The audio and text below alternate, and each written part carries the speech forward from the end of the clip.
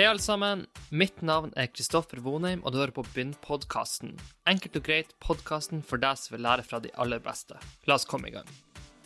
Roger Hofseth en av de største visjonærene vi har i sjømatnæringen. Han mener norsk sjømatnæring har et langt større potensial enn det vi klarer å utnytte i dag.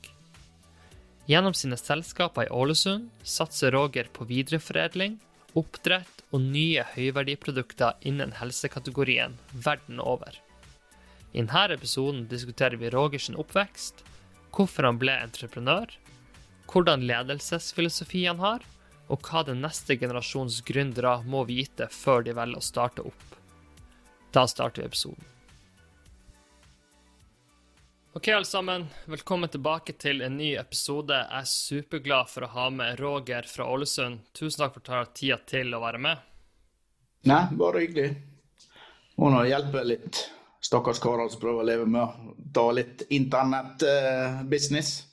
Det er veldig fint. Du har allerede slaktet Zoom, så jeg tenker vi skal prøve å komme oss over på din hjemmebane som sjømat. Kan du ta oss helt tilbake? Du startet vel med, det kanskje litt oppbrukt å si 2 tomme hender, men når du setter deg en sjark som 13-14-åring, så du vel ikke milliardær på den tida? Nei, men jeg trodde det etter den første turen, så det hjalp det da. Så det jo klart, det jo litt av spenningen. Det skal si at om alt hadde gått til skogen i morgen, så hadde jeg reist på sjøen i dagen etterpå. Det ikke noen problem. Så, det litt gøy, for at min far var jo fisker når han vokste opp, og på denne tida så var det var jo ikke et statusyrke. I dag så det jo det du skulle ønske du ble for å bli millionær fortest mulig, men kan du for de som hører på, siden de fleste mellom 20 og 40 år, kan du forklare status til det yrket? Kanskje det var sterkere i Ålesund, det vet jeg ikke, men det var jo ikke så lukrativt som i dag, virket det som. Nei, det var jo lukrativt, i hvert fall den gangen jeg var på sjøen, så gikk jo det, jeg bare hatt gode tider på sjøen, men jeg vet i hvert fall det at det var en periode, i hvert fall på slutten av 80-tallet og på 90-tallet, der det var ganske håpløst, sånn at du stod på linebåter i 7 uker, og de hadde 350 000. Det jo ikke sånn i dag. Så ingen tvil om at du var heldig på den tida du var på sjøen, men så vet jeg ikke hvorfor du finner ut at du skal sette deg på skolebenken. All historikk viser vel at der skal man vel ikke være hvis du skal bli en av de rikeste i Norge og lykkes innenfor næringslivet. Hva som gjør at du havner på skolebenken, og så har jeg veldig lyst til at du skal dra den historien om læreren din, som jeg synes var utrolig gøy, når du begynte å krangle litt med han. Ja, det var jo det at jeg gikk jo 2 år, og så hadde jeg 1 friår, og så tok jeg siste år. Og det var jo... jeg jo ikke fått med meg alt, men jeg har blitt fortalt med de som gikk klassen med at lærerne, når stolen var tom i mai, så spurte de enten hva det slags fiskebåt som skal losses nå, eller hva fiske som foregår nå. For det at jeg var jo... Altså, jeg vil jo ikke si at jeg var jo interessert i... Jeg jo ekstremt interessert i tall, men det jo... jeg ikke typen til å sitte på en skolebenk da. Det går for sent, og det, ja. Så, men for all del, det lille jeg lærte på skolen, det har jeg faktisk kunnet tatt med meg da. Så det har jo vært viktig. Jeg glad for at det gikk handelsskolen egentlig da. Så jeg hadde jo egentlig, når jeg var yngre, planer om å bli revisor. Så det slik da jeg ble på første år, eller andre år på handelsskolen, så ble jeg utplassert med en revisor. Og da kom jeg med 2-3 store permer til meg, og så sa de at dette skulle gjøre sånn og sånn og sånn. Og en gutt som er vant til å jobbe på sjøen, eller jobbe i akkord, sant? Så du prøver jo å gjøre ting fort. Så dette var ikke så komplisert, så jeg gikk inn til han revisoren, og klokka var 3 kvarter etter jeg hadde fått permen, og så sa jeg, hva skal jeg gjøre nå da? Dette her skal vi gjøre hele vika, sånn. Og da tenkte jeg, ja, egentlig ikke rart det på en måte blir kostet mye når du skal bruke så lang tid, for det var ganske ukomplisert. Du skulle sette noe faktura i systemet og gå i noen krysskontroller, så det var jo, du jobber jo så fort du kan, uansett hva du gjorde. Så det var jo Så da fant jeg ut, Gud bedre meg, jeg skal I hvert fall ikke bli revisor. Jeg har jo min første opplevelse når jeg skulle jobbe med en revisor, det var jo når jeg hadde ansvar for et regnskap, og så var jeg litt sånn, jeg var ikke redd, men jeg tenkte jo, det her sikkert en veldig vanskelig prosess, for nå skal det han sikkert gå gjennom hele regnskapet mitt, men så fikk jeg jo tilbake, send meg 2 fakturer, så sendte jeg de tilbake, og så ble det godkjent, og da fikk jeg litt sånn her, ja, det kanskje rett det de sier med at et regnskap skal aldri være rett, det skal bare være nærmest mulig rett. Så jeg vet ikke om du enig I den konklusjonen, men det virker jo som at hvordan revisjonsyrkene fungerer, det jo blitt milliardbedrifter alle de her, så det ingen tvil om at de har en asset som ganske viktig for at det lovpålagt. Ja, og det noe veldig bra at de der, og kontroll og alt mulig, sant? Men det jo klart at det jo en stor kostnad. Og du ser sånn som oss, vet du, hvor mye penger vi må bruke på advokater og revisorer, og det jo forferdelig, men det jo blitt sånn. Men ære være det da. Det skal jeg sagt, det har ikke vært for advokater og slike ting, så det jo ikke sikkert jeg har sett der I dag. Så Du jo fra Ålesund, vi skal ikke gå inn på noen stereotyper, men vi snakker litt om pengebruk. Hva det verste du vet å bruke penger på fra bedriftens side? Hvor det kostnader som går ut som du helst skulle ha sett at det ikke gikk ut, som du tror mulig å fikse også? Det jo godt svært spørsmål da. Jeg mener selv at vi bruker penger riktig, men det jo selvfølgelig at når du kjøper et visst nivå, så det masse penger som går til advokater og rådgivere, og ja, jeg fant jo tidlig ut, sånn som på Hofseth Biocare, så brukte vi masse rådgivere I byggingen som hentet kapital, men de siste årene så har vi egentlig gjort det selv.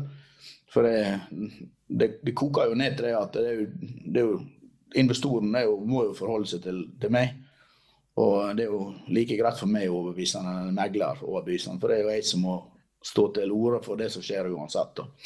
Så nå siste året så har vi egentlig hentet kapital uten å brukt meglere, men vi brukt advokater da.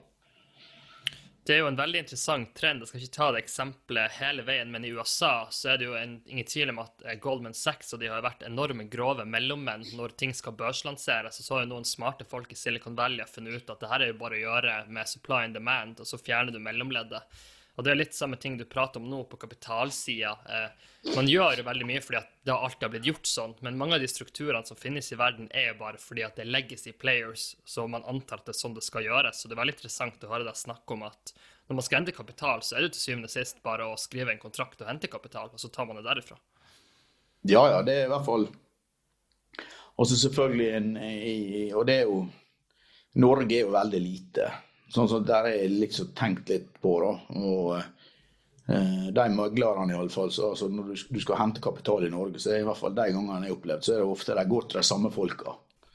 Og de samme folka, hvis jeg da var megler, så hadde jeg tenkt slik at ok, det viktigere for meg å gi da de som investerer en god del, eller å gi gründeren en god del, for at han som investerer, han skal selge 10 andre dealer til neste året. Så det jo klart det at det blir jo ofte sant. Men det I hvert fall for en egen del så har jeg sett mer og mer at og vi forholder oss til altså, det mer tilgang til kapital I utlandet enn det I Norge. Og I Norge så det på en måte det noe en gruppe som en og der, og de så for min del så jeg prøver jo å se litt ut for landegrensene og prøver å være litt utypisk norsk. Det utrolig spennende. La oss bare hoppe inn I caset alle som hører på vil vi skal snakke om. La oss starte med Hofseth Biocare. Jeg kan jo legge noen linjer, så kan du si om du enig eller ikke. Dette bare rapporter jeg memorerer, men det vil snakke om at restråstoffpotensial I 2050 skal ligge på en cirka 70 milliarder. Vi har en cirka 15% vekst I omega-3 etterspørsel, og 1% svinn I en klassisk moviefabrikk tilsvarer vel cirka 14 millioner I tap, så det ligger mye til rette for å la Hofseth Biocare lykkes, eller I hvert fall, det ligger mange muligheter her, og så kan du kanskje tenke på hvordan du ser på makrobildet I Norge og ut selvfølgelig, men det mye vi kan angripe.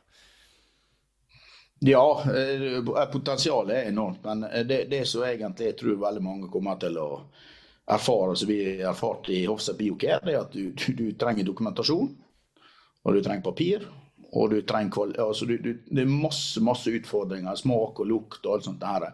Og det var ting som på en måte jeg undervurderte. Men på den andre siden, når jeg startet det her, og jeg husker at folk sa, ok, hva tid det kommer konkurrenter? Og da sa jeg det at det vet jeg ikke, men jeg tror helt ærlig i dag, det å produsere store volum med lukt- og smakfri protein, sånn som vi gjør, 10-talls tonn i måneden. Nei, det mye mer. Men uansett, det er ikke mange som gjør. Men det tar tid å bygge markedet, og det tar tid å få... altså det som egentlig har vært utfordringer i mange år, det er jo liksom... En ting er å lage det er så mange folk står i en lab, og så blander og leker seg litt, og så, oi, dette var bra. Men når du skal pumpe 20 000 tonn med rygg, hode og skinn gjennom rør og sentrifuge, og du skal få ut samme produkter hver gang, det er utfordrende. Og det er ingen som har gjort det før, og du da kjøper en maskin til 2 millioner euro. Oi, den var feil. Ut. Sant? Og så der men BioCare, vanvittig potensial, og det er jo sikkert mange som har tenkt at Gud hjelper meg hva tid vi treffer veggen. Men det er jo vits gang på gang. Vi greier å hente kapital, og det går etter veien, og det kommer til å bli et fantastisk selskap.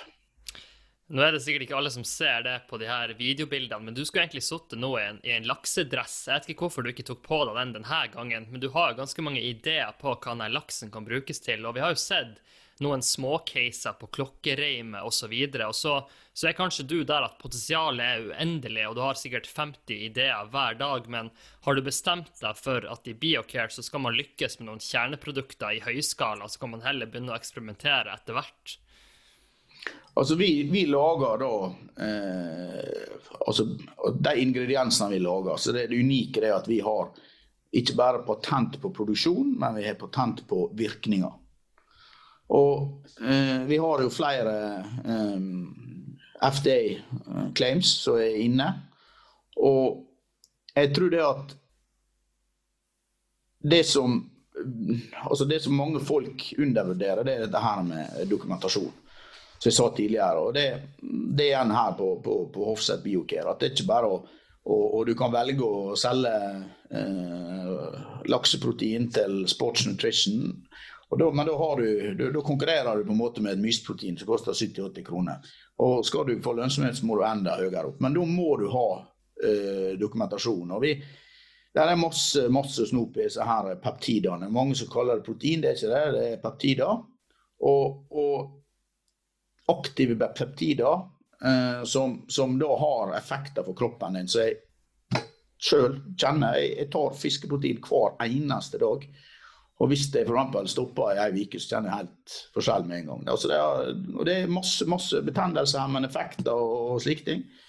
Og det er masse studier, men det å spisse studiene, det som vi har gjort, og jeg tror ikke så mange andre, vi samarbeider med Stanford University, og jeg tror ikke det er så veldig mange. Altså, du kommer ikke inn døra der om du har, det er bare et prat. Hva er den beste heispitchen din på helseeffekten som du både føler selv, men som du er trygg på å dokumentere til og med i USA, hvor du nesten ikke får lov til å skrive noe som helst på et produkt? Altså den helsepitchen, hvis du skulle ha begynt med den, da har ikke du blitt ferdig. Altså det er så mange ting. Altså jeg kan sende deg 80 studier og 5000 sider, og så kan du lese ferdig det, og så skal vi ta diskusjonen etterpå. For hvis vi skal begynne å prate om det, da blir ikke vi ferdige her i dag. Altså, for å forklare det enkelt da.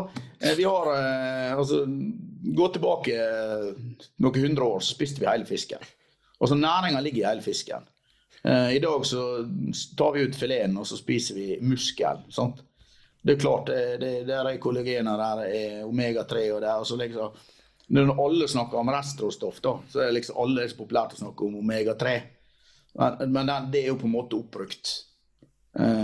Og vi har jo en omega-3-næring i Norge, da, og det er jo mye konsentrater, sant? Så jeg tar fiskolje fra andre land og konsentrerer opp da visse fettsyre. Altså jeg tror mer på det naturlige, og så utvinne olje fra forskjellige fiskesorter og selge som det naturlig, ikke et konsentrat.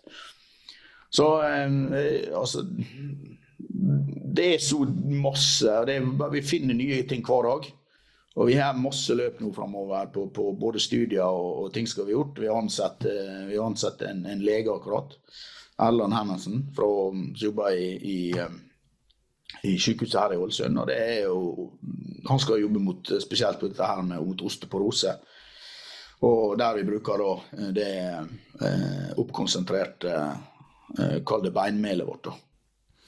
Det fantastisk spennende. Hvis jeg kan løfte deg litt ut fra Hofset Biocare, for at når jeg har sånne gjester, så har jeg litt lyst til å ta på de litt større brillene. Unnskyldninger i Norge for å ikke prosessere mer og bearbeiding, det handler jo ofte om at vi ikke en del av EU, og vi får litt tollpåslag på ting vi gjør, og da kan vi heller sende den til Polen, Nederland og Danmark, så kan de prosessere det. Hva synes du om den debatten generelt i Norge, og hva savner du av sjømatnæringen, bare på et generelt grunnlag, hvis målet ditt var å øke verdiskapningen totalt sett for nasjonen? Nei, altså i dag så jo det jo slik at jeg startet med foredling, og jeg var jo så heldig at jeg greide å egentlig kjøpe et oppdrettsselskap. Men du har på en måte, og skal du drive med foredling så må du tenke langsiktig. Du må på en måte lange kontrakter, det lange, mens laksenæringen jo litt sånn vike fra vike, store oppslag, lakseprisen opp 10 kroner, ned 5 kroner, sånn. Det klart, skal vi kunne bygge en foredlingsnæring, så må du ha på en måte stabile råstofftilførsel og alt sånt, og i dag så det på en måte det en fragmentert næring, sånn at du har masse eksportører som kriger med samme fisken. Jeg vet jo på en måte, det jo som at du kan se at jeg vet jo at polske produsenter kan kjøpe billigere fisk fra Norge enn hva jeg kan gjøre, sant? For at det jo sikkert populært å være eksportør da, sant? Og det mer populært å sende faktura til Polen eller sende noe til Ålesund. Og så jeg tror det at vi må på en måte prøve altså å drive med foredling, det tar lang tid. Det ikke så rett frem som oppdrette en fisk og kaste den i en kasse og si skru han inn i lastebil og få han vekk. Det masse ting, det masse det mer utfordrende, og du må jobbe med marked lenger, og det tar ting. Og vi litt sånn, næringslivet her i Norge, det litt sånn, ja, så det jo både et høl i Nordsjøen og pumpe ut og ha en fri cashflow. Og det tøffere med foredling. Det mye flere bevegelige parameter som du må forholde deg til. Slik at, og så det dette her med lønnsforskjellene. Og det jeg har jo asiatiske kunder, sant? Tidligere så foredler de i Kina, og så flyttet til Vietnam, og så det et nytt land. Sant? Du jager etter lave kostnader, og jeg tror nå det at utviklingen går så fort, at alt av forretning som jeg prøver å tenke enkelt. Og fisken her i Norge, og det mest bærekraftig å få den filetert og prosessert, rett etter slakt, utnytte restråstoffer. Så jeg i hvert fall helt overbevist om at det ikke noe jeg skal greie å konkurrere med hver en polakk eller kineser som eksisterer. Det i hvert fall på sikt. Og i tillegg så har jo vi har et merkenavn. Ikke for å snakke ned om Polen, men jeg rimelig sikkert at det klinger bedre Product of Norway enn Product of Polen. Så det ja. Helt enig. Jeg vet ikke hvor mye du kjenner til grunnleggeren av Nike, men dere har jo noe til felles. Det at når dere skulle få i gang eller gjøre en stor deal, så måtte dere til Japan for å finne et joint venture-samarbeid. Kan du fortelle litt om den historien og hvor viktig det var? For at du jo inne på det, altså tilgang på råstoff, og så må vi kanskje når vi snakker om det, så må vi skjønne at det noen som hører på som ikke så inne i sjømatnæringen, så vi kan enkelt forklare at du vet hva du får inn i fabrikken, til hvilken tid, til hvilken pris. Det det vi mener med å ha kontroll på råstoffet. Men ta oss tilbake til den Japan-connection. Nei, altså det var jo, vi har jo hatt et samarbeid med det selskapet i mange år, og jeg kjøpte jo da den fabrikken vi sitter nå, det var egentlig siste foredlingsfabrikken, jeg kjøpte da med Fjordlaks Aqua. og under da jeg bygde opp, og Anders Pedersen var her og i kontakt, så fortalte han meg da at han skulle vurdere å selge Fjordlaks Aqua, og det visste jeg hadde vært til salgs. Og så spurte jeg egentlig at la meg få sjanse til å prøve å kjøpe det. For jeg mener på at hvis Marine Harvest eller den gangen Movi eller Salmar eller noe lærerkjøpere, så forsvinner det ut av Ålesund. Og jeg sa det enkelt greit, der har du et ansvar. Så selg det til meg, og ikke, så du ikke blir steinet i Ålesund sentrum. Så det var jo egentlig, og hvis du ser på Ålesund da, altså, vi diskuterte litt her for noen dager siden på kontoret her, og det var jo, alle bruker jo Panfish, og ja, liksom, at det var en fiasko. Panfish var ikke noen fiasko. Arne Nore, han gjorde en kjempejobb, han bommet på laksprisen. Og det organisasjonsnummeret som i dag Movi, jo Panfish. Og det var ute fra Ålesund, og det nå flyttet til Bergen, og hvis du ser nå i Møre og Romsdal, så vi 3 selskap igjen, som uavhengig, og det Aqua Group på Fort Vattal, de har 4 konsesjoner, og så det Øylaks på Misund, han 1 konsesjon, og så det da Hofseth Aqua, som vi i dag har 7,17 konsesjoner, og så har vi 4 FOU-konsesjoner. Resten ut av fylket, eller i hvert fall administrert på utsiden av fylket. Slik at det jo Norway Pelagic, lå i Ålesund, det borte, det i Bergen eller sørafor, sånn så det at det som jeg bruker å fleipe litt, og så slagord med det Make Ålesund Great Again.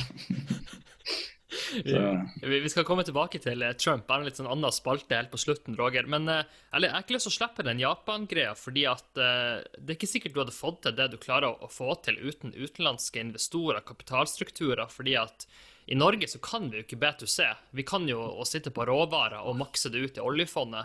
Så det viktig for de som skal opp og frem å være bevisst på det å bygge internasjonale relasjoner. Jeg merker bare personlig at det å ha et internasjonalt nettverk i hele verden hjelper ganske mye for å gjøre noe i Norge som skal ut i verden.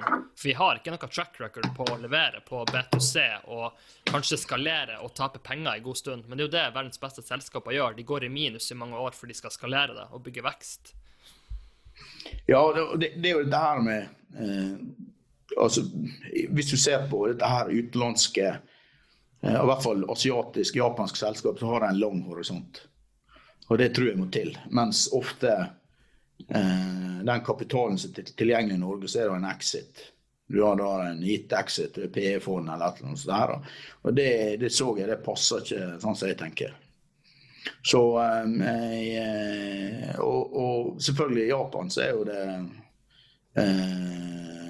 det har jo vært negativ rente i mange år, og masse selskap som sitter med kontanter og muligheter, slik at de har vært en ekstremt viktig partner for oss, og de har da et langsiktig horisont perspektiv, og det tar tid. Og det tar tid å bygge produkt, det tar tid å bygge kvalitet, og det tar tid å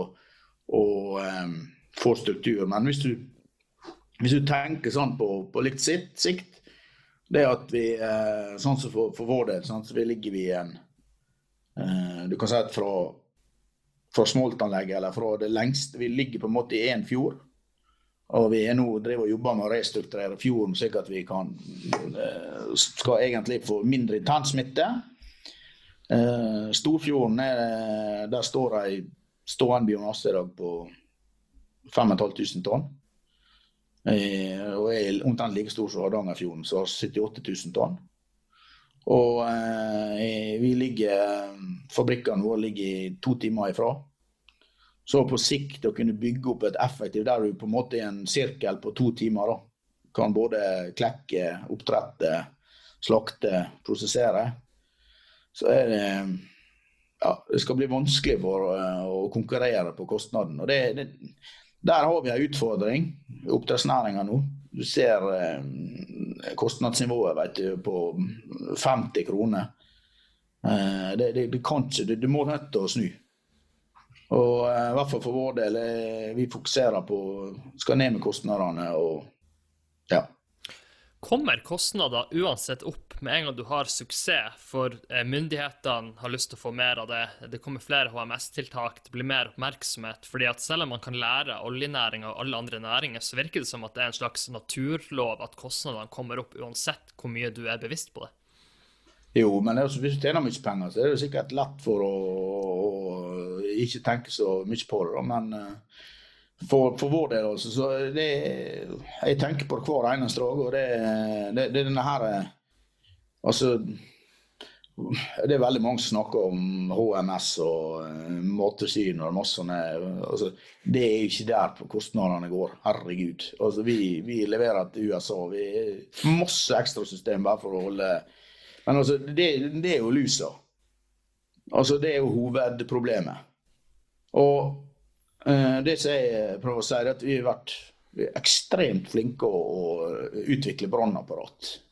Så hvis du tenker noe siste året, kanskje liksom det optileiser, hydroleiser og Skammek og det alt mulig sånt. Alt jo egentlig bare når du, altså vi må jobbe med å, det som sier at du lager ikke, du kjøper ikke masse brannapparat for at og så bare la huset ta fyr, og så slokker du det. Altså, du må prøve å hindre at huset tar fyr. Og det der en masse å gjøre på teknologi og på plassering av anlegg. Og, jeg tror vi må, i hvert fall personlig så tror jeg at vi må på en måte se på et fugleperspektiv, og så må vi begynne å restrukturere beliggenheten av anlegg. Og kanskje på sikt gå over med noe lunker i anlegg i sjø, for å få øke produksjon. For det sånt det så i hvert fall sånt vi gjort på vår egen område, det at vi legde inn NTNU, så sa jeg det liksom, kan dere komme med hvor skal anleggene ligge for at det skal ha mist mulig internsmitte. Og da fikk vi på en måte en beskjed at, og det det vi jobber med nå, vi holder på med fylkesmannen og alt sånt, for å prøve å få lagt det, slik at, for dette her med internsmitte, det et kjempestort problem. Og det jo sånn som med lusa, når først kommer noe lus, så kommer mer lus. Og det jo å prøve å bruke strømninger, og prøve slik at du kan isolere utbrydd. For det at, du hører jo masse tall fra 5 til 10 kroner på lusa, og ja, jeg tror det nesten nærmere 10.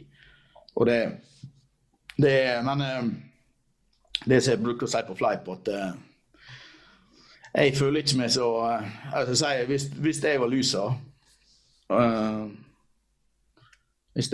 så jeg bruker å si at det masse rike folk som ute etter, som skulle, og må bare passe seg, for jeg tror det at det nødt til å komme teknologi som greier å hindre dette her. Jeg har pratet med veldig mange oppdrettere som flinke på hver sin måte, men når jeg prater om teknologi, enten det i form av å hive ned en robot som skal skyte med laser, eller om det å bruke software som skal lage gode forecast-analyser, så synes jeg det veldig splittet i hva folk har trua på. Det virker som at noen vil vekk fra all teknologi, for de føler at det kostnad og ingenting som fungerer. Så virker det som at du på den andre siden har noen som hiver opp hva som helst i mer for å få det til å fungere. Har du kommet nærmere på hva svaret for en altså hva optimalt her i bruk av teknologi? Jeg tror dette med beliggenhet, det ekstremt viktig. Også for vår del, vi snakker med Stingray-grunner som sier at Stingray løsninger for alt, og så snakker med en når folk selger utstyr, så det veldig imponerende, for alle de sier at dette her bedrer veksten med 10%. Og så sier jeg, men hvis det sånn, og jeg kjøper fra alle dere, så må det jo 10 pluss 10 pluss 10 pluss 10, og da må det øke veksten med 50%. Men jeg tror det bare mange ting, forskjellige ting som må til. Og det sånne ting som i hvert fall jeg personlig bestemt for at vi ikke skal involvere oss i, det sånn som dette her med leppefisk og sånt.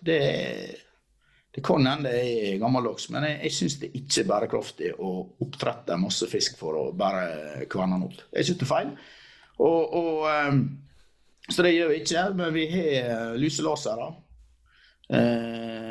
Vi skal skifte ut alle storanleggene våre nå til ringer, replassere dem. Vi har luseskjørt, vi har oksygenløfter, der mange ting, og det ikke én ting som løser det, det bare, og det sånn, hvis du greier å få kontroll, for vår egen del, så har vi på en måte veldig bra naturgitte forhold fra april til august. Vårt problem på en måte om vinteren. Så det er jo det samme som det som sier at denne her lusa, det er samme som å legge på vinterdekk.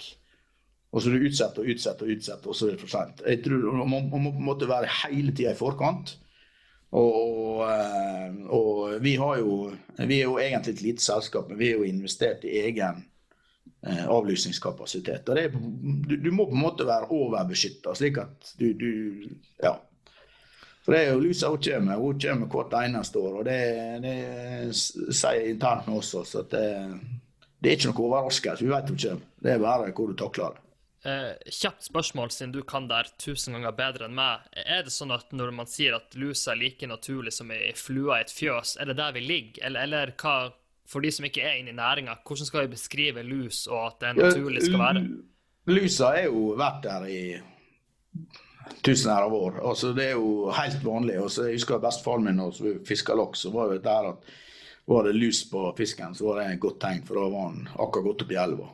Men det er jo en ting som i hvert fall for min del er veldig viktig, det er at dette her med villaksen. Hvis vi greier å rote til det, og sette, da er det bare å spikre den kista. Det er liksom, det er det som er grunnlaget for den næringen, så er det klart det at problemet er når det står mye fisk på en plass, og det er jo samme som mygg. Er det mye mygg, så blir det enda mer mygg. Og da blir det på en måte så konsentrert, og så er det da får jo smolten på seg dette. Men jeg tror også at det med villaksdiskusjon, det er så mange ting som påvirker det også. Så vi har jo akkurat nå egentlig bevilget 10 millioner kroner for lakseelven på Sunnmøre, for egentlig altså finne ut hva. For det som sier at jeg vil ikke ha på meg at jeg skårer villaksen. Kan du dra det eksempelet du bruker å si til kundene i USA som snakker om villaksen, og hvor opptatt du er at villaksen skal komme til oss og ikke til Pacific Ocean? Det er ganske viktig. Nei, jeg bruker å si det enkelt. Jeg bruker å spørre meg hva som er forskjellen på, hva som er spesielt med Norge. Så sier jeg, nei, det vet ikke jeg, men igjen da, Atlantic Salmon, og hvis den hadde jækla lyst til å bo nede i Pacific Ocean, da hadde han svømt litt selv, og de gjør ikke. Og det er en grunn til.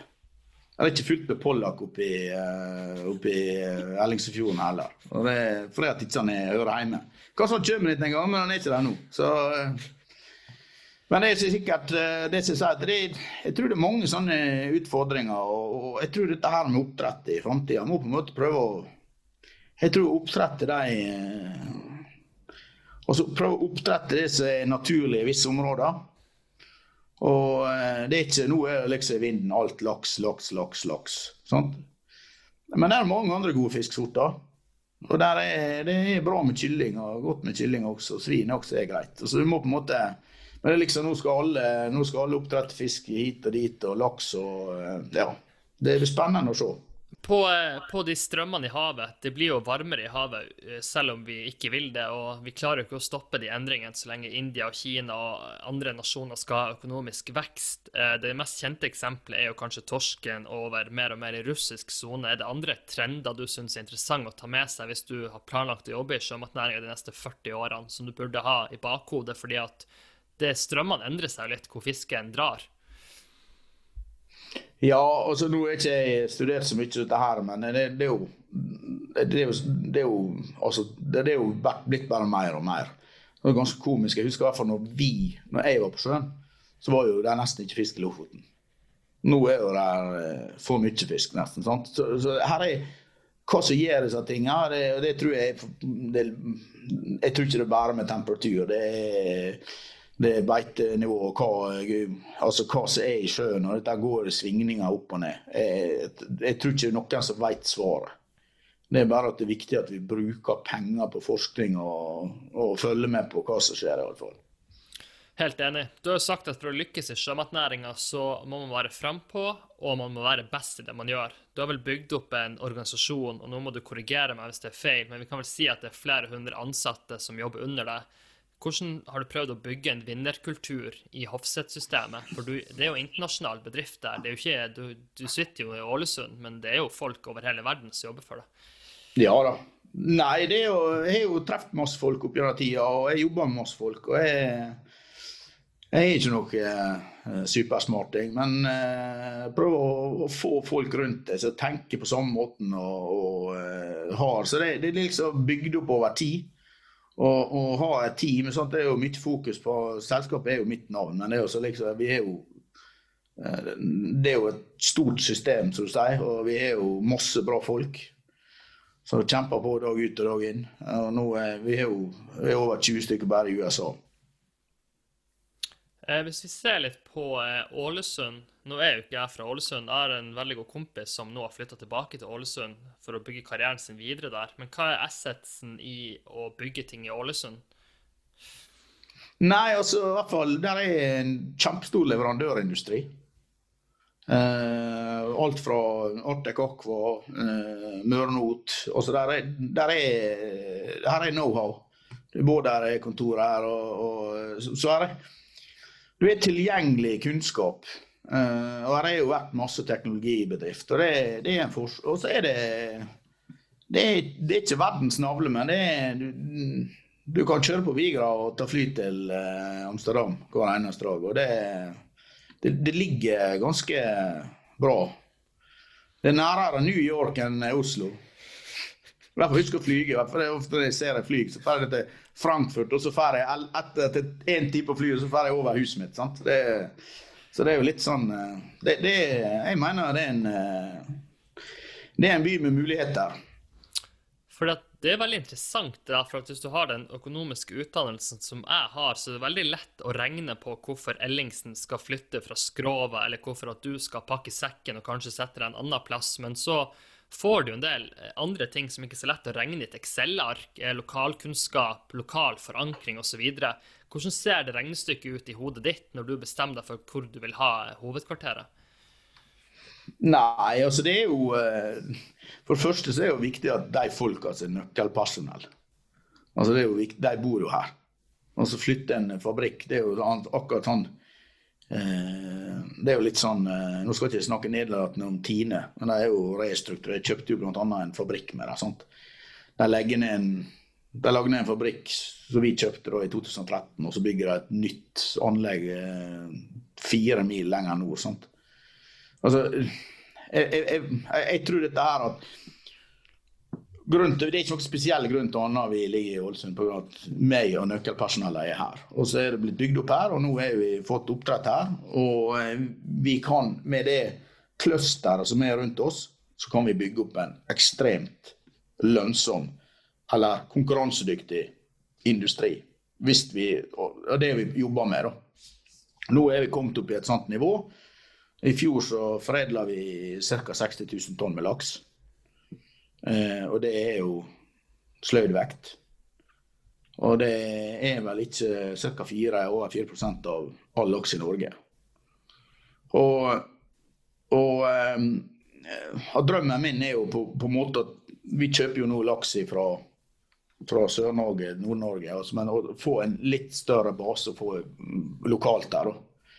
Det både for å spare miljøet og også oppdrette en fisk som, altså, det veldig altså lakseprisen i siste siste måneden så jo liksom lakseprisen vært høyt i et men det vil si at jeg føler ikke at kvaliteten på laksen bør stige de siste 5 årene heller det motsatte slik at vi må på en måte tilbake og fokusere på ikke bare på dette her med kvalitet og i hvert fall spesielt vi som driver med og røyker laks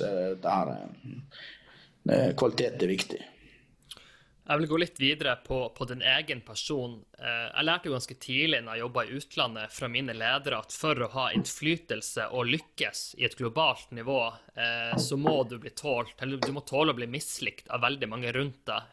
Det har noe med at for å få suksess så må du gjøre en del ting som ganske tungt, og det må være en del avgjørelser som må tas, du må prioritere, og det ikke alle som så happy med det. Hvordan har din vei vært fra en sjarkfisker til å bli en konsernsjef i et internasjonalt konsern. Hvordan har den reisen vært bare sånn rent personlig? Du sier at du er en veldig enkel kar, men det som kjennetegner alle de flinkeste er jo det at de ofte overdriver når de skal beskrive seg selv, og sier at det er flaks, det er timing, og jeg kan ingenting. Men jeg har jo møtt mange av de, og det er jo ikke sannhet i det hele tatt. Nei, men talenten min, det tror jeg hvis du spør at jeg er flink til å inspirere. Altså, jeg kan jo prate opp folk da.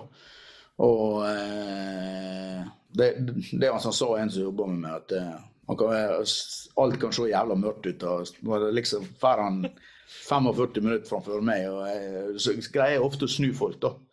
Og jeg tror dette her med du må greie å få med deg folk, og liksom få folk til å synes det er gøy å holde på da.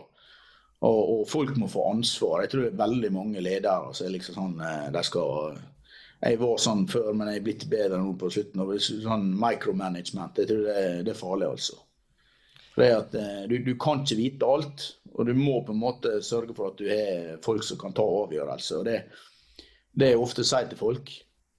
Altså, det som jeg liker med folk, det er noen som kan ta en avgjørelse. Det verste jeg vet folk som bare sånn, kommer med 40 forskjellige argument frem og tilbake, og så sier jeg, ja, men svar da, ta en avgjørelse. Altså, jeg tar avgjørelse hver dag, og det kan jeg gjøre, og det kan gå feil. Det er helt i orden, og det sier til mange andre. Men gjør noe, ikke gjør noe. Det er verre å ikke kunne ta. Det tror jeg liksom, det er for min styrke at jeg greier å ta en avgjørelse, og så greier jeg å stå for han, og så kan det gå galt. Men bank i bordet, det er på en måte gått, i hvert fall litt rett da. Det er jo et par viktige poenger, Roger. For det første, så alle de avgjørelser man tar i livet kan jo endres neste dag uten en konsekvens. Og så er det litt verre hvis du gjør et stort oppkjøp, eller du går i et strategisk samarbeid for flere 100 millioner. Men jeg vil jo touche litt på det du sa om det å motivere andre, fordi at garantert mange som hører på denne samtalen nå som lurer på hva er hemmeligheten til å gjøre det. Er det bare å ta på godskjermen og si det, eller er det noe du har utviklet over tid? Eller var det sånn at i kompisgjengen så var det helt naturlig for deg å si ok, gutta, nå må vi bare opp på hesten igjen. Eller er det faktisk noe du har utviklet bevisst for du ser effekten? Nei, jeg har alltid hatt litt skal jeg skryte meg selv, jeg kan jo prate for meg hvis jeg setter den siden til. Og det er jo litt dette her å greie å bevise folk, og så i tillegg da prøve å levere på det du sier. Det tror jeg er litt viktig. Og så, men det der er jo ikke noe oppskrift. Det er jo alle kan si, nei, sånn, folk skriver på Hegna, sånn må du til for å lykkes. Der er ingen oppskrift. Og det er helt enig, det er mye mer flaks. Altså, det er mye flaks, og det er mye timing. Og du trakker bort i noe, og så går det, og sånn er det med fleste. Men det synes jeg at det er kanskje det som folk som lykkes, det er kanskje det synes jeg bruker, det er de som ofte kanskje har for mye utdanning da, de vil koke seg inn i risiko og alt sånt, mens en som er liksom litt mer fritenker, og sier, ja, dette høres lurt ut, la oss gå for det, og så tar han risikoen. Og det synes jeg at det er i hvert fall, jeg tror at jeg kan si at i hvert fall, sånn for min del, om alt skulle ha gått til skogen i morgen, så jeg sa til det tidligere, jeg har ingen problemer med å reise på en fiskebåt. Og like stolt for det. Det er akkurat det, og det her var noe Ivar Koteng brukte litt tid på i podcasten. Han sa jo at grunnen til at han har lykkes er fordi at han hadde ingenting å tape. Hvis du har studert i 5-6 år, tatt kanskje en doktorgrad, så har du plutselig ganske mye studielån, og det er mye verre for deg å bruke 1 million på å sette opp noe som kanskje bare har 10% sjanse til å lykkes. Og det tar meg litt over til motgangsperspektivet. Du har hatt noen relativt friske uttalelser på hva du skal gå igjennom hvis du skal være gründer. Vi snakker vel et par samlivsbrudd, og vi snakker om lange netter, lite søvn. Kan du beskrive den virkelige gründerhverdagen, og ikke den gründerhverdagen vi leser om på type Hegnar og andre? Nei, men altså, det er jo siste året det her med gründer, det er jo blitt så super. Det er cowork og det ene med det andre, sant? Og det skal jeg si at det er ikke bare en dans på roser. Altså, når jeg startet tidlig, og jeg jobber på kveldstid, og folk andre får på fest, og jeg må stå og rote og styre med en og andre. Og sånt, det som sier at du er aldri hjemme, du trenger et par samlivsbrudd, og så er det liksom, når du tar vanvittig risiko, og så står framfor stupet massevis av ganger, Og så liksom alle som fokuserer på at det her det så svært å være gründer. Men altså, det ikke svært å være gründer. Det et helvete, og du ikke tid til å bruke pengene likevel. Men klart, når du får det til, og det noe folk passer for, noe folk passer ikke for, sant? Det også, sant? Det så superpopulært nå. Du kan gå inn på Innovasjon Norge, så trykker du på noen taster, så får du et sånn oppstartslån på 100 000 kroner, og så det heiser det går. Sånt, og så hvis du ikke ramler av da, til 3 måneder skal du få 100 000 til. Og det skal si at hvis ikke du har 100 000, skal du faen ikke starte for deg selv. Sant? Altså, det liksom, men nå liksom, det så super, og det altså, jeg kaller ikke meg gründer. Det alle som kaller seg gründer. Jeg startet en forretning og pjasker gjenger. Så det ikke bare dans på roser. Jeg synes jo Elon Musk hadde et veldig sånn bra sitat på hvor gøy det å være entreprenør. Han sa det var som å tygge glass mens du ser inn i helvete hver dag. Og jeg vet ikke om du kan bekrefte det der, men min hypotese jo det at som leder, så jobben din veldig enkel. Du får alle de verste problemene fra alle andre, fordi at hvis ikke du kan løse det selv, så må du sende det oppover, enten om det personalsaker.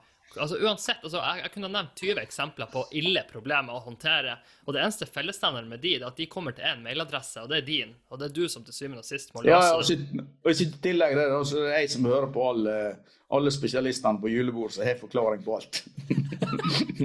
Det en annen ting, sant? Det jo også, da får du liksom, da det jo alle som... Men det noe bare bra, det noe bare gøy. Det akkurat det. La oss gå litt videre på din livsfilosofi, fordi at selv om du tar noen gode laksetabletter, så jeg tror jo de som lykkes over tid, de har jo en stamina. Noe medfødt, men noe også på en måte opparbeidet over tid. Jeg vet ikke om du sa at du faktisk trener hver morgen med PT, men kan du dra oss gjennom en optimal uke for din del, og kanskje gjerne uten reising, siden hvis du skal til USA, så blir det å gå mye av tida di i transport? Nei, jeg ofte... Jeg jo tidlig oppe, jeg har jo ofte både med Asia og Australia. Og da nå tidligere så var jeg jo trenet 4-5 ganger i veka, og det begynte med 1,5 år siden. Jeg ikke noe sånn som bare springer på fjellet og står på Facebook på topp. Jeg tror det når du 115 kilo, så skal du fare og springe, det ikke så lurt. Så jeg driver styrketrening, og så færre på jobb. Ja, det jobb utover hele, altså du legger jo aldri fra deg. Men det jo ikke det liksom, ofte far min og andre spør liksom, jeg blir ikke stresset, jeg er ikke sliten og sånn. Men jeg tror dette her må skille mellom det som han kaller stress og positivt stress. Altså det masse folk som det ser bare svart, og da blir det masse problemer. Jeg har for den evnen at jeg skal helvete mye til for at jeg ser mørkt på ting da. Og det tror jeg trengs da. Og slik at så dagen, og det jo egentlig fantastiske greier. Sant? Vi holder på med oppdrett, på smoltanlegg, du ser på fisken, du snakker om produksjon, og du med på priser, og gir ut tilbud. Og det ikke en dag som lik. Det ikke sånn at du begynner og så har en fast. Det variasjon hele tiden, og det som fantastisk spennende. Du har nevnt mye Asia og Australia, men kan vi bare helt kort fortelle litt om det som skjer i USA? For det vel det som kjernemarkedet, og som har bygd seg opp til å bli det viktigste over tid. Ja, det det, men altså, vi har litt av halvparten av omsetningen vår i USA. Og jeg så nå at, jeg vet ikke hva fjor, ja, eksporten til USA var vel en 4 milliarder, eller sånt. Ja, så vi jo knappe 3. Så det egentlig, jeg begynte egentlig på det amerikanske markedet med en gang, satset på det. Og det så jeg, altså, jeg husker jeg satt på en Sjømat Norge-konferanse. Jeg husker ikke hva det, så liksom var det, alle stod og snakket om Frankrike og Tyskland og Kina og Japan og alt sånt, så var det bare en liten flekk på USA da. Tenkte det, herregud. Og så sjekket jeg litt, og så egentlig så var det da, problemet var jo at det var tollbelagt. Det var jo 25% toll eller sånn, på helfisk til Norge, til USA. Altså, når jeg sjekket litt mer, så var det jo 0 toll på foredla våre. Sant? Og 2% på foredla våre til Europa. Så jeg begynte å satse på USA, og gikk jo rundt og banket på døra, og banket på døra, og banket på døra, og egentlig fikk døra i fleisen, for det var jo bare chilenske, så selte da $1 kilo billigere enn jeg. Altså jeg sakte men sikkert så fikk jeg innpass, og så hadde du da en smal novelle i Chile første gangen i 2008, fikk jeg masse nye kunder, smal igjen i 2013, og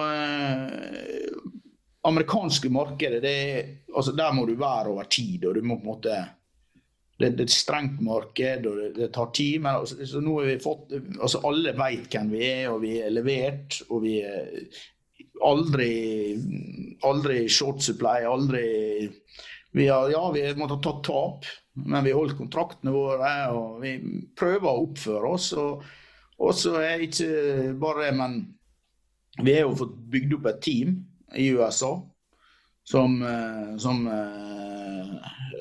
altså vi gjør det alt, vi leverer jo rett til butikkjeder. Vi gjør jo egentlig distribusjon selv også, slik at du har da på en måte bygd opp både et renommé og kunder over tid. Og det som skjer er at det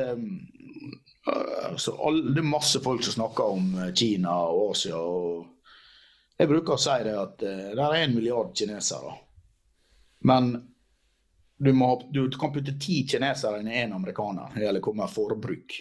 Altså, en porsjon i Asia er jo ingenting. I USA så er det jo hundrevis av gram. Så skal vi få dette her med å utvikle marked. Amerikanerne, de spiser litt fisk. Tenk at amerikanerne dobler laksekonsumet sitt. Herre min skaper. Altså, så potensialet, for sånn som jeg prøver å tenke enkelt.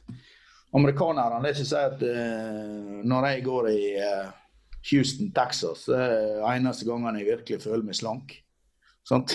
Der er det snittvekta er 170 kilo. Klar at det går litt mer mat på slike en asiater på 35 kilo eller 40 kilo. Så det er ikke komplisert. Og jeg tror det er en dreining i det amerikanske markedet. De skal ete mer sjømat, og det er helsetrend. Og de er konsumert, altså det er amerikanerne, altså får de $100 i lønnsøke, så bruker de 1000.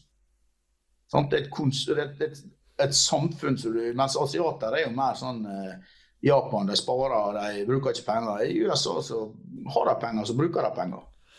Det er jo kjempespennende. Det er jo et par viktige ting fra USA siden jeg har bodd der. Det er jo det at for det første så må de gjøre noe på folkehelsesiden.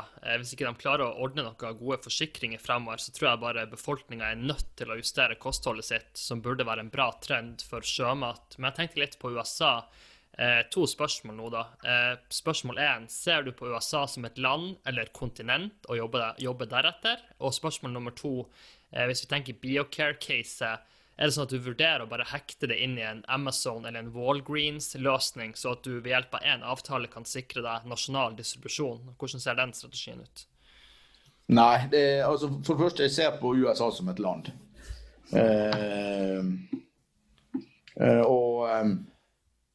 Og dette her med BioCare, der er så mange fraksjoner fra ett produkt. Så det blir ikke at det er en aktør som kommer til å ta det. Her blir, vi kan innpasse, og så må vi huske det at sånn som vi leverer til butikkjeder, så er jo laksen er jo en kjempestort volumartikkel. Mens på for eksempel dette her med om det er natural bone powder, eller er det protein. Hvis du går i en butikk i dag, kan gå i Norge, gå og se hvor mange produkter high on protein, altså proteindrinker, altså, du ser noe sånn Mars-sjokolade, sånt der er ekstra protein, altså, det er en trend dette, du skal ete mer protein, og det er riktig, i hvert fall sånn som jeg har erfart. Så dette her er produkter, det kan gå inn i masse applikasjoner. Og vi driver nå, vi har også utviklet en ferdigvare-portfølje, for jeg tror det at vi jo nå jobber mot å få inn ingredienser i eksisterende merkevare, men jeg tror på sikt så blir det mer og mer salg av ferdigvare rett til butikk, på samme måte som vi har gjort med laksen. Kan du fortelle litt om det Miami-samarbeidet, og kanskje gi lytterne en liten introduksjon til det som blir bygd opp der, og landbasert, og gjerne hekte på om du bullish på landbasert i tillegg i den historien, og også det joint venture-samarbeidene som kommer opp? Ja, så at landbasert kommer, ikke tvil. Det er sagt at det blir en blanding av landbasert og sjøbasert og semilukka, altså det er plass for alle. Men det sitter her med i hvert fall rassystem og sånne ting, så det er jo masse utfordrende. Det er jo en tidlig... Men altså tanken er riktig, og det er jo derfor vi har gått inn i samarbeid med Atlantic Sapphire. Det er jo de som har kommet lengst på dette her storskala. Og det er jo klart, skal de opp i de volumer som de snakker om der borte, så er jo det klart de må ha en eller annen form for å håndtere det. For i USA så er det i hvert fall ikke mye fiskemeloljefabrikker og sånt. Slik at det blir spennende å se. Vi designer fabrikk og egentlig klar, så nå er det vel slakteplaner, er vel bortimot 10 000 tonn i 2021, ikke det? Og så skal de bygge på. Så vi jobber tett med dem, og jeg ønsker egentlig alle lykke til. For det er jo masse prosjekt rundt omkring i verden, men det er mange som ikke kommer til å lykkes. Det er i hvert fall brennsikkert. Jeg har prøvd å tilegne meg litt livsvisdom som jeg har lært fra andre, at det er mye bedre å være for ting, og ikke bruke tida på å være imot ting. Det å bruke veldig mye tid på å være imot oppdrett på land, det er du får lite ut av det. Du kan heller være for ting, og så kan det være andre ting du ikke bryr deg så mye om. Men når du da er for det samarbeidet, hvordan ser du, når du skal ta store strategiske avgjørelser, ser du mest på teamet, eller ser du mest på ideen, eller må det sammen, altså det må bare klinge i hodet ditt at det her, synergien her er så god, eller har du noe ting? Det er jo ikke en ting, det er jo en sammensetning, og det er så klart at hvis Atlantic Sapphire lykkes å komme opp i de volumer, så det blir jo et fantastisk produkt, og det er jo, vi kunne ligge rett ved siden av, ta blodferske rygger og hodeskinn rett inn og produsere, altså produkter blir, ja. Og det er jo klart det at det klinger jo akkurat, det klinger jo Product of Norway også klinger, men altså like Made in USA er også klinger for amerikanerne da. Så det er ikke dumt dette der, og det blir bare vanvittig spennende å se hvordan det er. De har jo hatt noen utfordringer nå, men jeg regner med de må greie å løse det. Og jeg regner jo med at de BioCare-produktene, de blir vel også sendt rett til NFL-lag og NBA-lag, for de trenger jo litt protein av de atletene som skal bære de her sportene og draktene. Ja, det er jo artig å se det første laget som suger seg på det, det er de som kommer til å vinne. Det er akkurat det. Du, Roger, jeg laget en liten long short-spalte. For de som ikke vet hva vi snakker om nå, så er det bare om vi synes noe er overvurdert eller undervurdert, basert på den prissettingen vi føler et konsept har i dag. Jeg starter med høyere utdanning. Er du long eller short høyere utdanning? Jeg er egentlig long. Hvorfor? Nei, jeg ser i hvert fall det at i hvert fall når det gjelder på oppdragsdelen vår, så er vi på jakt etter folk med utdanning. Det er alt for mange, altså dette her med, i hvert fall å holde på med biomasse og biologi og alt sånt her, og må du ha folk som er utdanning. Ta det kjapt, Roger, for vi har jo ekstremt mange lyttere som er sånn mellom 20 og 40 år, som har store ambisjoner og som liker veldig godt det som skjer i sjømatnæringen. Hvem hvis du skulle liksom ha sendt noen over fra flyet, kanskje fra Oslo, hvilken kompetanse er det du ønsker å ansette i? Hva er det du ser etter? Altså det folk med biologer, det kommer til å bli masse behov for. Og en fantastisk interessant jobb å holde på med det her med fisk. Og vi har så mye å gå på, alt mulig fra timing, på utsett og på fôring og på big data, samle. Jeg tror det er så masse å hente. Og vi må på en måte, vi har gjort det på en måte, vi må inn på mer teknologi. Og vi jo nå blant annet et større FoU-prosjekt med Cargill, som ganske interessant. Og det går jo på dette her med å finne og utvikle bedre fôr. Og det jo sånn når du trener. Det jo samme som når du trener, så ligger du på sofaen og det var sånt jeg husker vi stod og diskuterte det jo noe jeg har jo vært masse problemer jeg jo ikke psykobiolog, men jeg husker jeg stod med en kar, og jeg skal ikke nevne hvor det var, men der vi stod og jobbet med avlysning på en båt, og så på en båt, og så sa jeg et kjempestort problem med hjertespreng. Og så sa jeg, det som sier at hvis du ligger på sofaen og eter dritmat, og så skal du springe på en fjelltopp, og så klart det at du får hjerteinfarkt. Det jo ikke mer komplisert. Så jeg tror dette her med fôr, og bedre fôr til fisken, det I hvert fall sånn jeg føler. Og det sånn at skal du trene, du kan ikke sitte og ete potetgull, og du må på en måte ha spisser. Og jeg tror det her med, I hvert fall sånn som jeg tenker, at vi må på en måte tenke slik som vi tenker på våre egne kropper. Hva bra for oss, og jeg tror det samme med fisken. Der vanvittig mye å hente. Helt enig. Norsk næringsliv, long short og begrunnelse.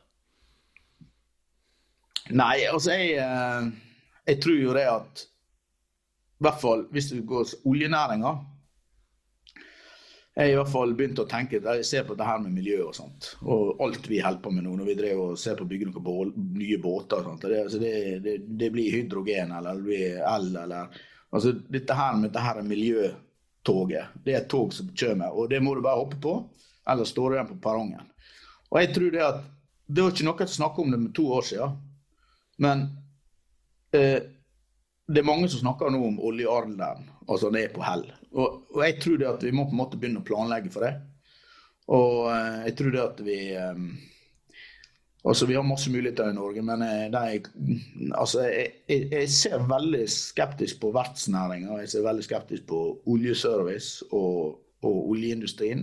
Vi kommer til å trenge olje lenge etter, men vi må satse på teknologi, og vi må snakke på, altså det ikke noen supertrender, det helse, og sånn industri, altså for min egen del, så det her med helse, og det med alderdom, det kommer til å bli nødt til å bli mer og mer eldre folk, det kommer til å bli en masse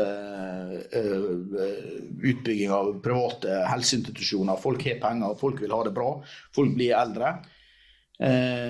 og jeg tror at Norge, vi så heldige at vi sitter med en enorm kapitalbase, og jeg ikke rette mann til å si hva de kapitalen skal bruke, men vi burde bruke mye mer risikokapital.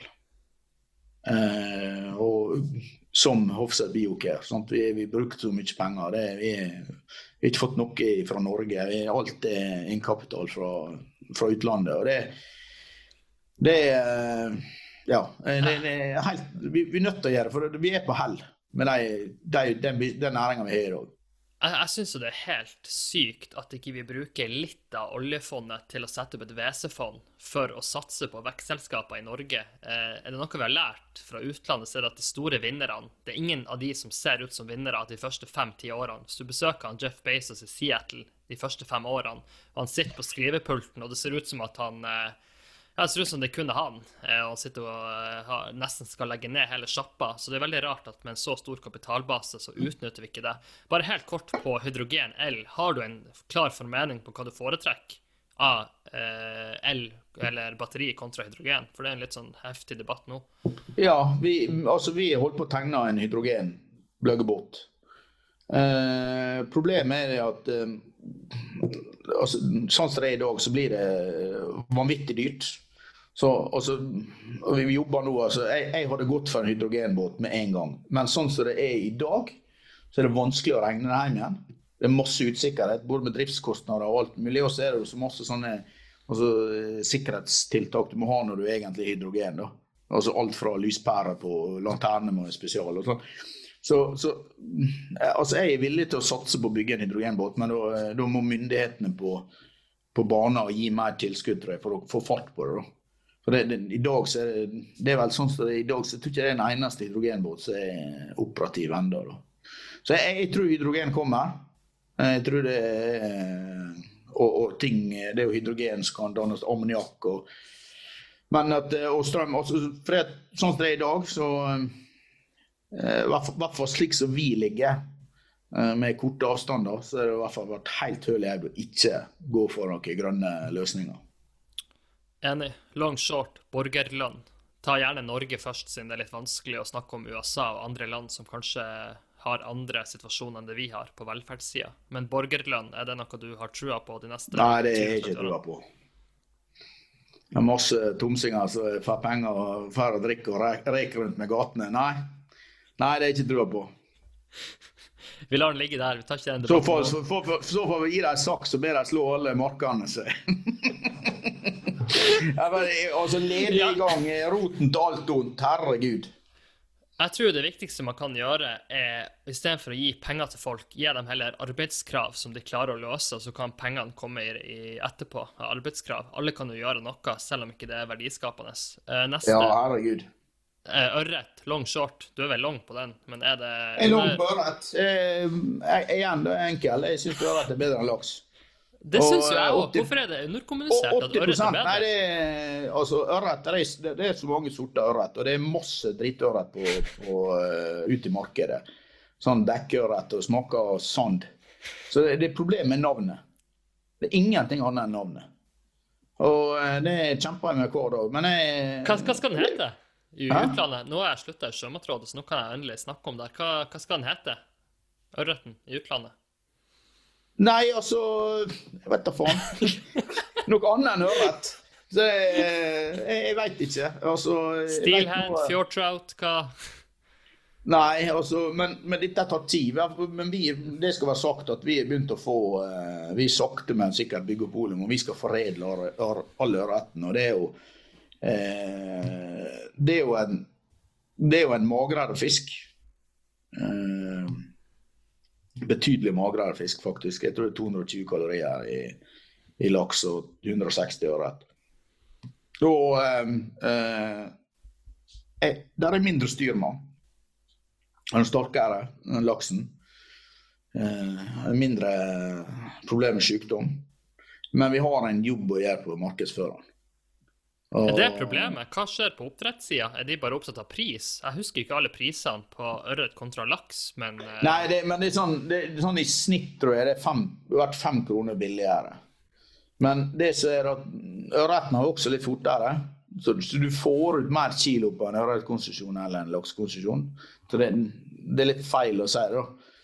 Så i hvert fall vårt mål, vi skal ikke produsere masse mer ørret, men vi skal holde oss for en 8-10 000 tonn, og så skal jeg prøve å bygge opp bra marked for deg, våre produkter i alle fall, som foredler. Det var mitt interne mål, så får alle andre gjøre akkurat hva de vil. Det høres ut som en god plan. Norsk sjømateksport på 500 milliarder, long short. Hva short? Hva må til for å få deg long? Nei, det vet jeg ikke, men nei, det tror jeg ikke noe på. Det er i hvert fall det er så langt frem opp, og da må noe på prisene og valuta, men 5 ganger. I hvert fall ikke med den forvaltningen vi i dag. Long short forvaltning i Norge. Nei, det er forenkling. Og så skal du flytte en mer i dag, så jeg vet ikke, det er 25 forskjellige. Altså, vi holder på å restrukturere fjorden vår. Fjorden som vi helter nå for å få mindre lus. Så, det er akkurat bare en søknad. Vet du, sånn, når du legger sånne bunker med papir inn i printeren, det er akkurat en slik en printer på begge sider. Jeg lurer på, er det noen som leser alt dette her? Det er helt... Men skal du selge et skip... Gå på Nissen, så er det et papir på faks til Bergen, og så er det sånn. Så jeg vet ikke, altså, herregud, det er masse å hente og få effektivisert det, sånt, men det... Hadde en lang prat med Jim Roger Nordli. Han savnet en fiskeriminister som har gjort noe positivt, og det var ikke for å snakke ned intensjonene, det var bare for å snakke ned effektiviteten. Hva burde en fiskeriminister gjøre hvis du måtte ha blitt tvunget til å ta den rollen i noen år? Hva du ville ha gjort? forenkling. End of story. Jeg ville ha gjort om konsesjonssystemet.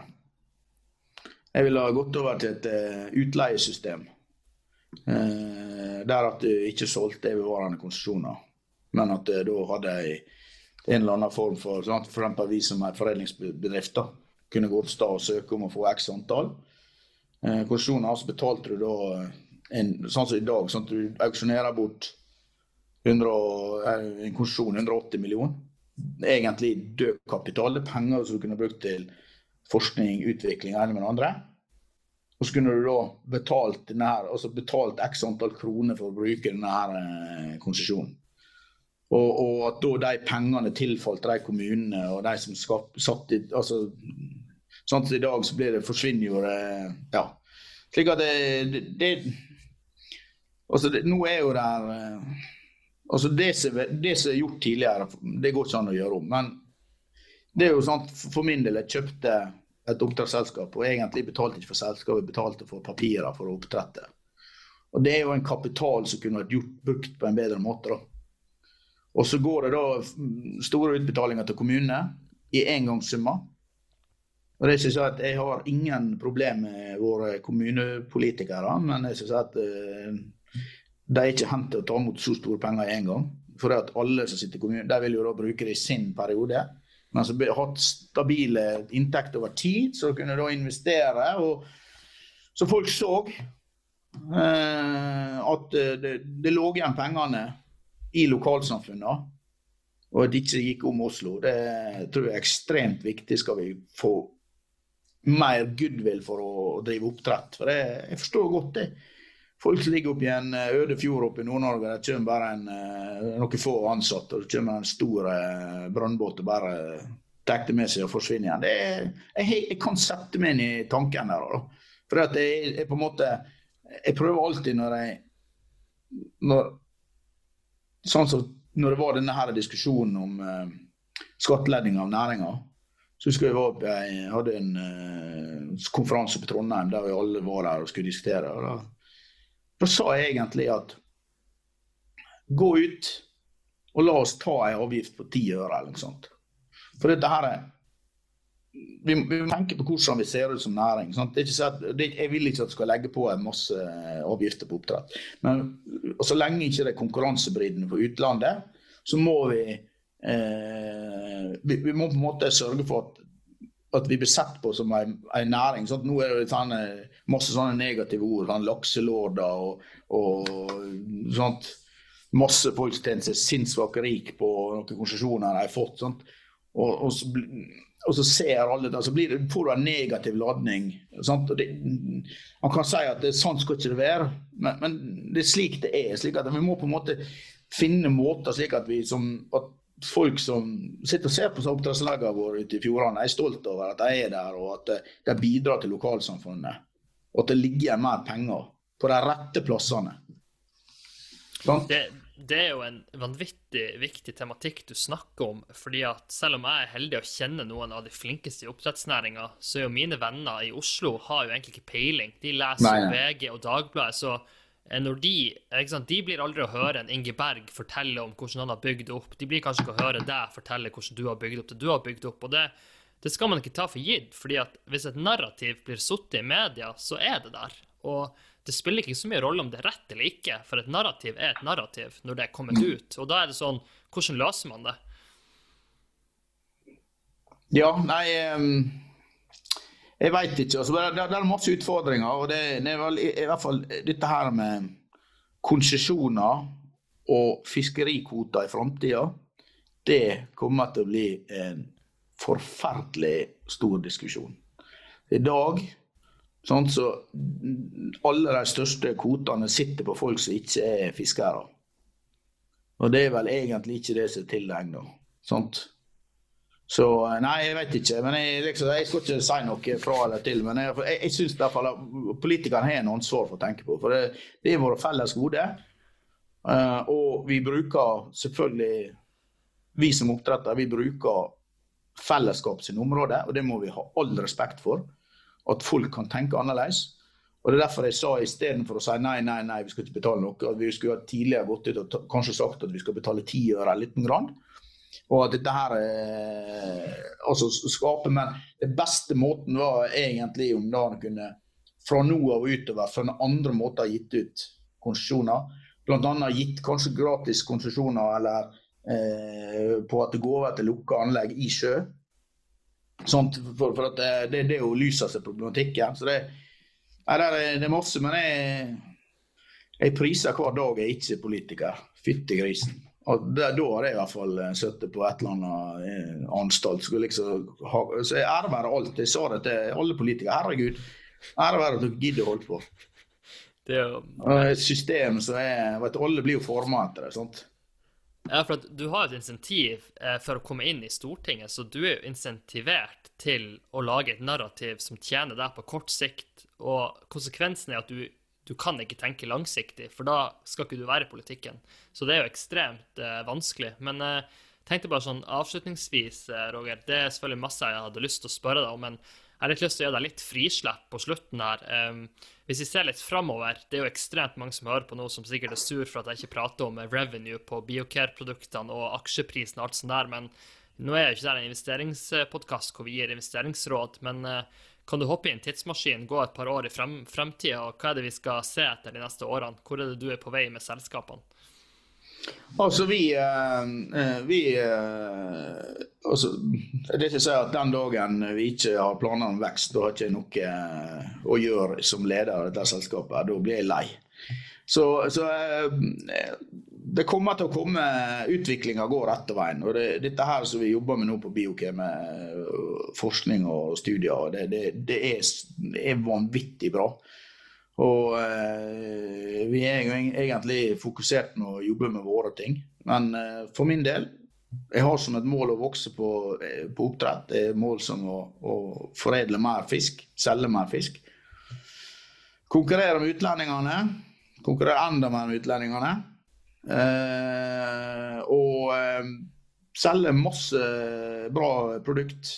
Utvide produktportføljen vår. Vi driver og ser på forskjellige og gjør enda mer med laksen her i Norge på andre ting, og slik at jeg håper jo tror selskapet og inkludert BioCare alle både vokser på omsetning og lønnsomhet og det som er. Hva er det verste som kan skje i BioCare? Er det ting som timing og uflaks, eller er det konkrete ting du faktisk må løse for at du skal ha trua på at det blir så bra som du tror det skal bli?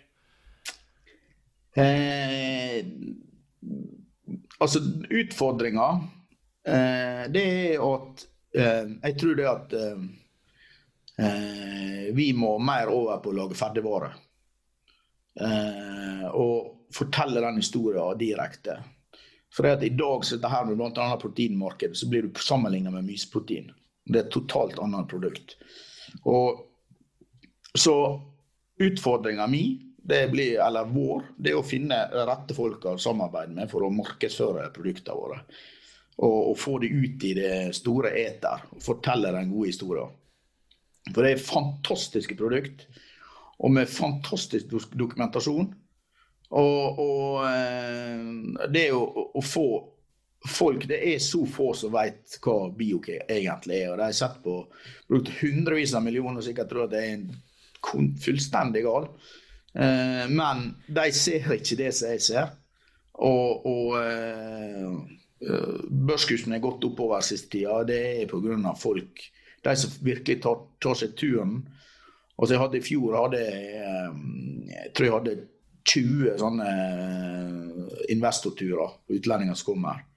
Og det er bare, de kommer inn med en skepsis, og de får blank i øynene ut på Vigreien og ser at dette her er riktig. Og vi er langt fremme, og vi er lengre fremme enn, jeg skal være så bastant å si vi er mye lenger fremme enn konkurrentene våre. Veldig spennende. Det er jo en sånn økonomisk teori som sier at man har hypet litt opp det med å være first mover, for at det i seg selv skal ikke være en målsetning. Målsetning er å være the last mover, den som blir igjen. Så Google var jo ikke først, Facebook var ikke først, men de ble igjen som de største. Er du litt av og til redd for at du er for tidlig ute timingmessig, at du kanskje ellers skulle ha gått på lærdommer fra andre, og så bare ordnet det med en gang og skalerte opp mye fortere. For det er jo sånn business fungerer. Det er ofte ikke de første som blir de beste. Nei, altså det jeg tror når det at altså business blir til fra å løse problem. Hadde ikke jeg hatt Biocare, så hadde ikke jeg kunnet vokst så for at hva skulle jeg gjort? Skulle jeg fryst 20 000 tonn? Det er 1000 vogntog med restråstoff. Jeg har ikke sjans å fryse den, jeg har ikke sjans at Biocare der. Det skaper også en suksess for Hofseth International, for vi må bli kvitt der. Og i dag, altså du har masse du kunne ha solgt til Hordafôr, og du kunne ha solgt, men rett og slett, jeg tror det har vært problemet der hvordan vi har dagt, at alt skulle greit å tatt det unna. Vi har så mye. Du skal ikke ha en ensilasjefabrikk. Hæ? Du vil ikke ha bygd en ensilasjefabrikk? Nei, det blir må bli til stor en, og det kan jo si at hvis du sier nå, vi har ikke år at vi oppe i 100 000 tonn, da du skal ha 40 000 tonn med, så det så det best å håndtere det på egen på kjøl, så jeg sier da. Helt enig. Nei, så dette har jeg ikke sagt det hele tiden, og jeg sier det igjen. Hofseth Biocare kommer til å bli en vanvittig bra selskap og en kjempesuksess. Det er veldig mange som hører på, Roger, som har lyst til å bli gründere selv, eller som har lyst til å lykkes i næringslivet. Så er det kanskje for 99%, så er det mye bedre å bli ansatt under en som er proven, og som kan hjelpe deg, i stedet for å skalle hodet så mange ganger at du nesten forsvinner fra denne verden, for du møter så mye motgang. Hva er de rådene du gir når folk spør deg, kanskje personlig, og som folk du kjenner skal liksom vite dine beste råd, eller dine viktigste lærdommer, for du har jo lært litt i løpet av de her årene du har holdt på. Ja, altså det som jeg sa til litt tidligere, altså når du skal begynne for deg selv, så må du ha råd til det. Altså, du må ha litt penger, og også det her at det er ofte bedre å eie 10% av noe som gjenger bra, enn 100% noe som går til helvete. Det er ofte, altså få inn kapital, men det er viktig hva slags kapital du velger. For får du inn kanskje kapital som skal styre mot en viss, du må på en måte få med deg noen som tillit til at det tingene du gjør skal bli bra, slik at du får jobbe fritt, men dette her med kapital det er ofte det som strander de fleste tingene da. Og for min del hadde det ikke vært for utenlandsk kapital, så det hadde ikke vært altså, lokalbankene her i jeg skal jo ikke begynne den diskusjonen, men det kan vi ikke bedre ta. meg. Men viktig poeng, Roger, fordi at den eneste grunn til å stoppe i business jo hvis kassa tom. Hva sa du det? Altså, den eneste som kan stoppe en business jo hvis kassa tom, altså hvis kassakreditten ødelagt. Så det å ha kapital kan jo alltid gi deg en ny sjanse hvis ting går til F, og du må prøve å redde det inn. Nei, altså du må jo tjene penger, eller så må du ha en djup lomme. Det er jo sant det her, men det er jo igjen, da, du må på en måte, det er jo dette her å ha et business case, og så må du på en måte du må alltid tenke at du må planlegge for det beste, men du må på en måte ha en liten backup-plan.